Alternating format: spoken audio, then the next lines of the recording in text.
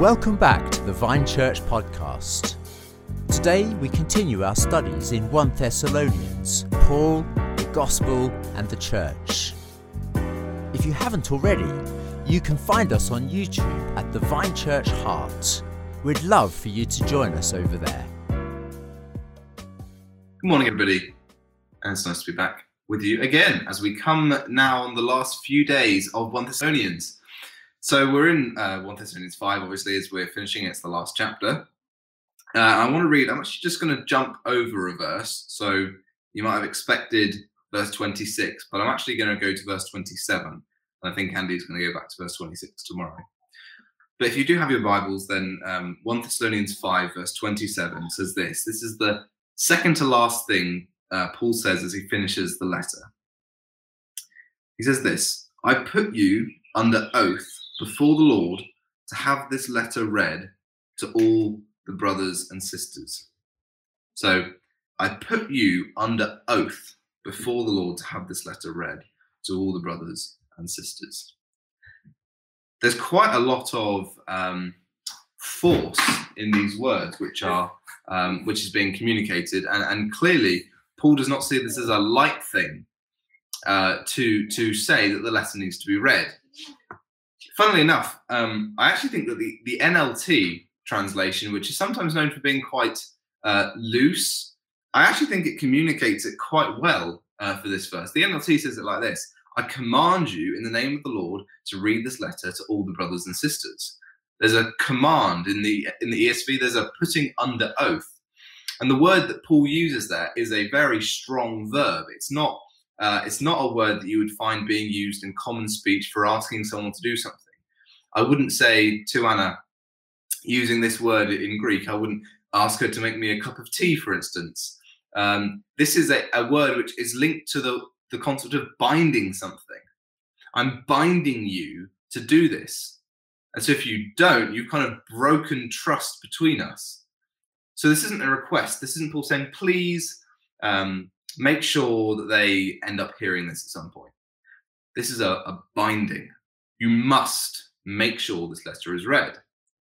And the other thing is, now I don't want to get too technical, but as I've explained before, there are two ways you can give a command in the original language. You can give a command which is commanding a habit. So like when Paul says pray continually, he means be in the habit of always praying. But there's also a command you can give for a one-time event. So if you think about it like this, Evangeline has really bad eczema and she tends to scratch a lot. Now, if me and Anna say, I really wish she'd stop scratching, we could be talking about her habit of scratching. However, if she's actually in the middle of scratching and we say stop scratching, then we're not talking about the habit, we're saying right now. In the same way, you can give two different commands in Greek. You can say, be in the habit of doing this, or do this once. Now, what surprised us is when Paul says, make sure this letter is read out, we might think that that would be the command of habit, as though it was saying, always be reading this out. But actually, it's a one-time command. In other words, what he's saying is, to the church in Thessalonica, get everyone together for a meeting and read this out, and I'm binding you to do it. Why the strong language? Why this forceful imagery? Why this command that they must be together and hear the letter read?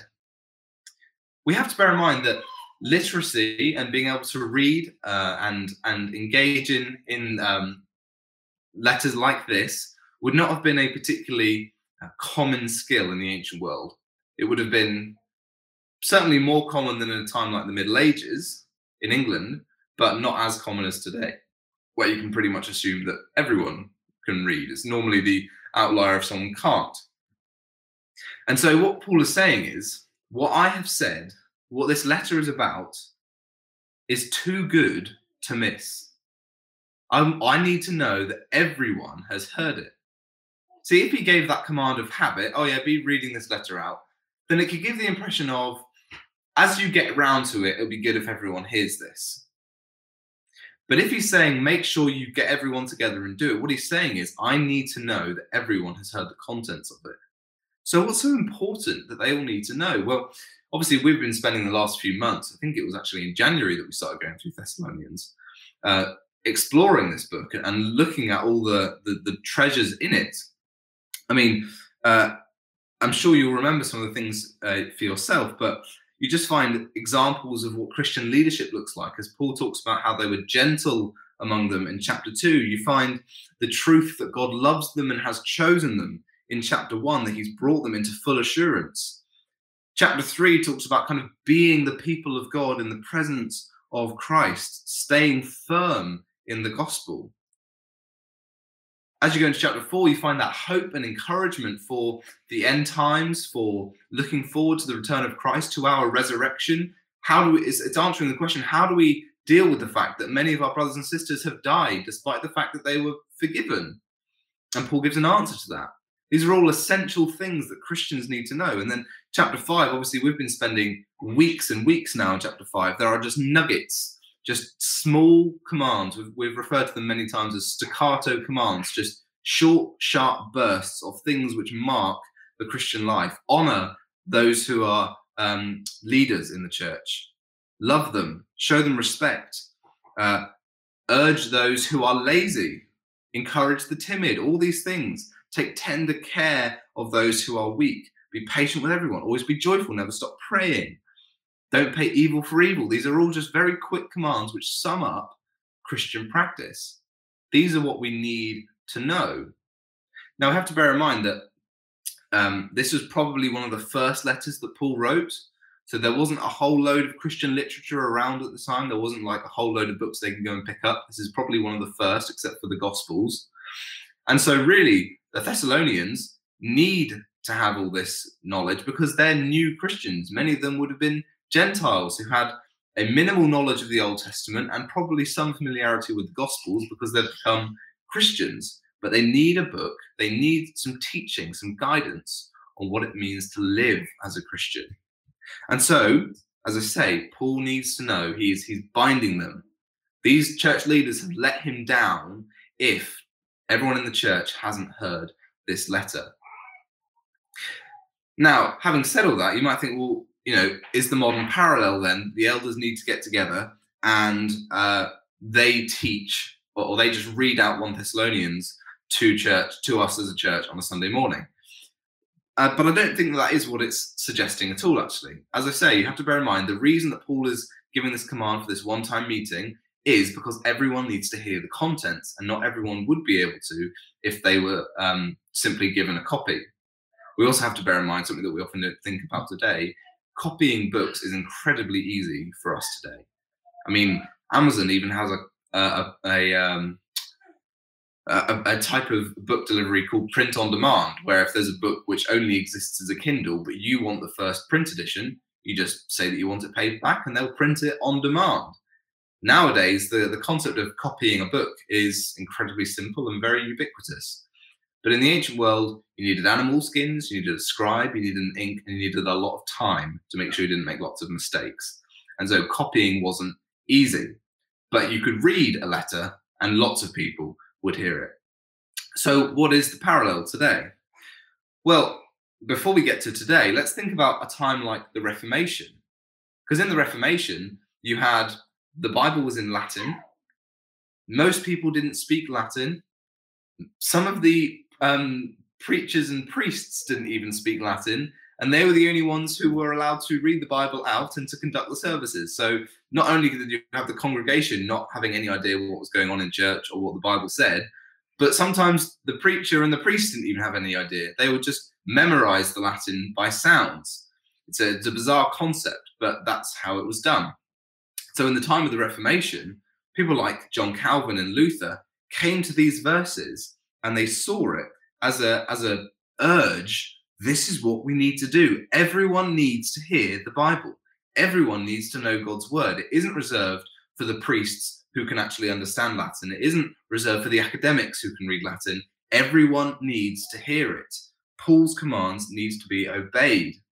And so this is what drove their desire for everyone to have a Bible.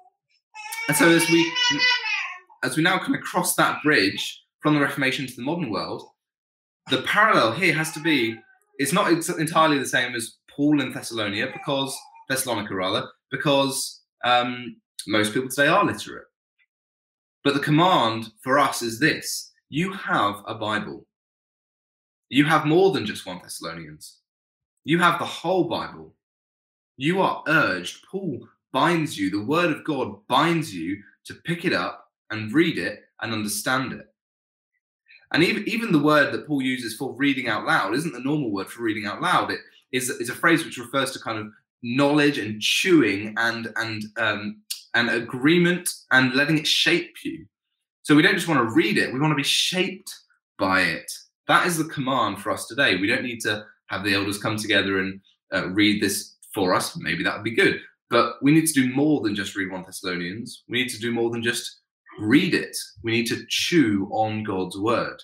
That is what we are bound to do in this verse. So to myself and to everyone listening, I give you the same command that the Bible gives us, that Paul gives us, and you can adapt it as I read it to our modern context. I command you in the name of the Lord to read this letter to all the brothers and sisters.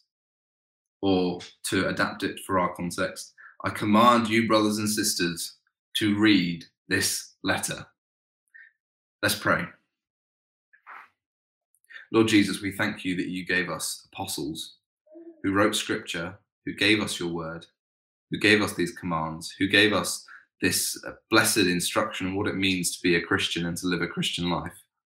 So Lord, we pray that by your Spirit you would empower us to obey this command, to go to your word, to chew on it day and night, to meditate upon it, to be shaped by it, to want to be Christians in light of what Christ has revealed.